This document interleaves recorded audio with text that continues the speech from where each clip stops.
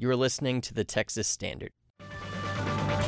This political season in Texas, yard signs have been at the center of stories that sound, straight out of the Onion, really. There's the couple who turned their front lawn into a giant hand-painted Beto O'Rourke sign, or the anti-Brett Kavanaugh sign in Hamilton that police threatened to confiscate after Agriculture Commissioner Sid Miller posted about it on Facebook. Google it. Today, as part of our coverage, Texas Decides, statewide coordinating editor Rachel Osier-Lindley explores a listener's question that you might call a sign of the times. Today's question, or subject really, comes from Bud Sturgis of Amarillo. I'm an author and a lay chaplain, which basically means I'm a preacher and minister without a seminary degree. He's also a faithful pedestrian, and he's growing out his beard.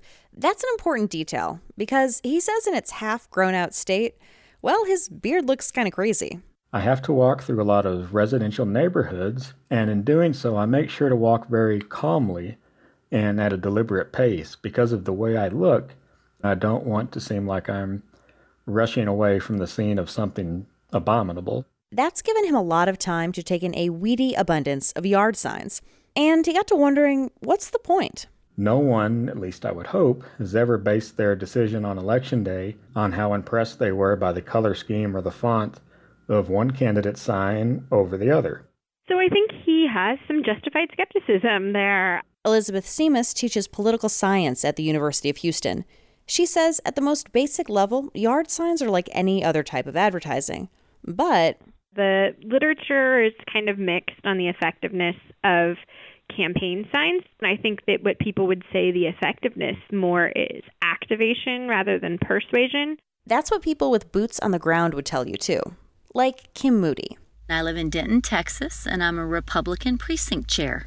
As part of her precinct chair duties, Moody distributes literature and yard signs for candidates like Ted Cruz and Greg Abbott. It just brings attention to people in the general population. Hey, we're getting close to election time.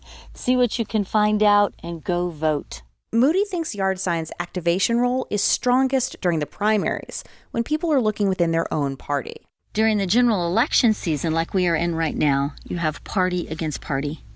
People who choose, to put them in your yard have already made a decision. They are committed to a candidate, and they're showing that to everyone around them.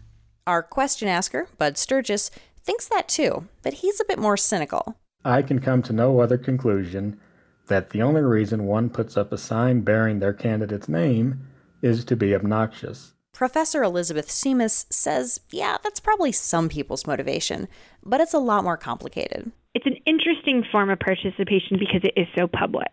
Voting is private. So is writing a check. But a yard sign, that's really putting it out there. There is a particular subset of people who are more inclined to do that than others. Seamus says that has to do with how concerned people are about what others think of them, regardless of how passionate they are about their political convictions. People who are high on self-monitoring or people who may be more concerned about, well, what would my neighbors think if they don't like this? They're going to be less likely to put those signs out. And what did the yard sign havers of Texas have to say about all this? I decided to ask someone with a big Joanna Cadillac for State House sign in his East Dallas yard. His name's Robert Ackerman. And what do you do, Robert? Well, I sing. I sing at nursing homes. You're actually holding a guitar right now when I knocked on your door. I am. I'm practicing. He's not too worried about bugging his neighbors and feels like he can make a difference in a simple way.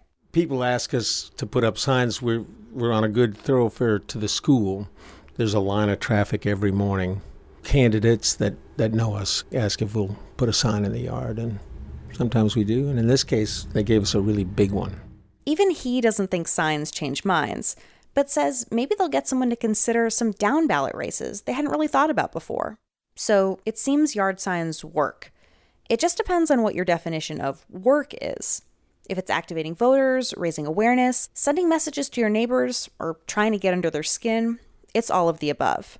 Kim Moody, the precinct chair in Denton, says people are complicated, and you can never really know what might get a few more of them to the polls. We've seen in the last few election cycles that some races are really close. Maybe in some races, yard signs do work or make a difference. At the very least, you'll give someone walking by, maybe trying to grow out their beard, something to ponder as they pass.